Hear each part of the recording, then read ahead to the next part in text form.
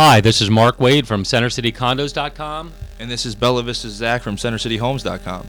And in this podcast, we'd like to talk about Bella Vista, one of our favorite neighborhoods in town, which we seem to have a lot of experience, we know a lot about. Bella Vista, the boundaries, 6th Street to 11th Street, south to Washington Avenue. The boundaries are very strict, but for everybody just looking for an easy way to put it, it's basically just west. It's almost a mirror image of Queen Village, directly west Queen Village, and just south of Washington Square West. And sits in the highly coveted, a lot of areas of Bella Vista, almost all of it, not every block, but almost all of it, sits in the highly coveted Meredith School District. One thing, Mark, that makes the Bella Vista neighborhood so appealing is its variety of sizes, styles, types of living. I mean, it offers everything from the first-time home buyer to the experienced, the veteran, lofts, everything, houses, the condos, anything you could possibly want. Yeah, and the price range, again, from the first-time buyer to the move-up buyer.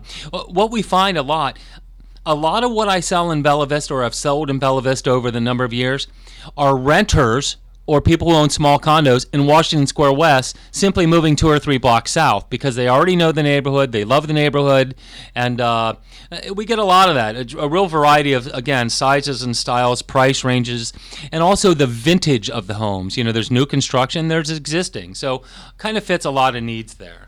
What I found out is a lot of feedback that I'm getting from my buyers and things like that I'm out with is they're amazed at how walkable Bella Vista is. I mean, it's very centrally located. I mean, you can get anywhere in the city.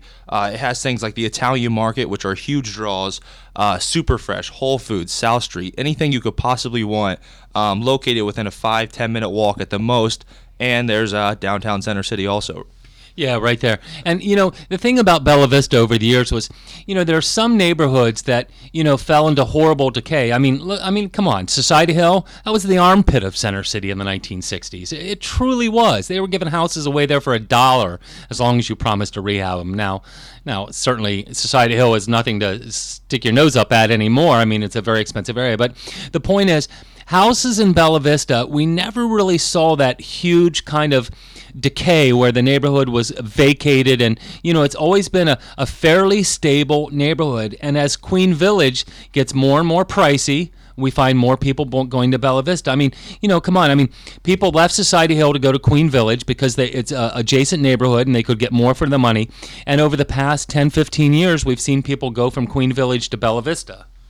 That's great. I think that's seriously the best way to put it. I mean, when you say decayed and weak, over the past few years, first thing that comes to mind is the Hawthorne neighborhoods and the Graduate Hospital. I mean, and look what has happened to them in the past few years. They have just resurrected. I mean, new construction, new condos, everything. I mean, if you want granite countertops, stainless steel appliances, and garage parking, for $300,000 or $400,000, Hawthorne, Graduate Hospital. I mean, those are your areas. And we're starting to see, what happened with Queen Village, go to Bella Vista and then slowly expand. And Center City is really just taken off. It looks good.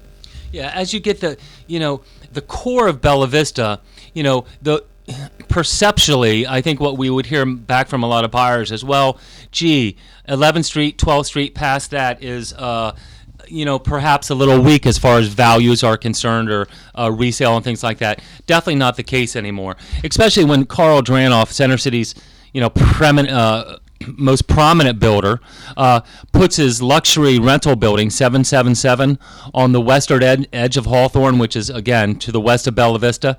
That really says a lot about the neighborhood. And certainly Tony Rufo has done an unbelievable job of transforming the corridor in between 11th and 12th Street. I mean, as far as his high-end housing, his new construction, his condos, and all that. We've done a lot of work in Bella Vista, especially as of late. We just sold 912 Fitzwater. I mean, that came on the market and sold, I think it was 7, maybe 8 days. Yep. First offer accepted. Everything was great. That property was actually sold by Mark, sitting to my right here, to a developer. You said, if you want to talk a little bit about that, I know you said that... Well, he bought it for himself and his family, although that may be coming back on the market. And if it does, we're going to be excited because it sits right across from Palumbo Park. But in addition, we just also popped 719 South 11th. That went fairly quickly. And then right on the other side of 11th Street at the Hawthorne Lofts, we've sold, I think in the past year, we've now sold 26 of those units. So the neighborhood is just popping left and right. Just again, reasonably priced, good proximity. It is one hopping neighborhood. That's pretty much it. I mean, that's Bella Vista for you in a nutshell. This is Bella Vista Zach signing off at CenterCityHomes.com. Thanks for stopping by.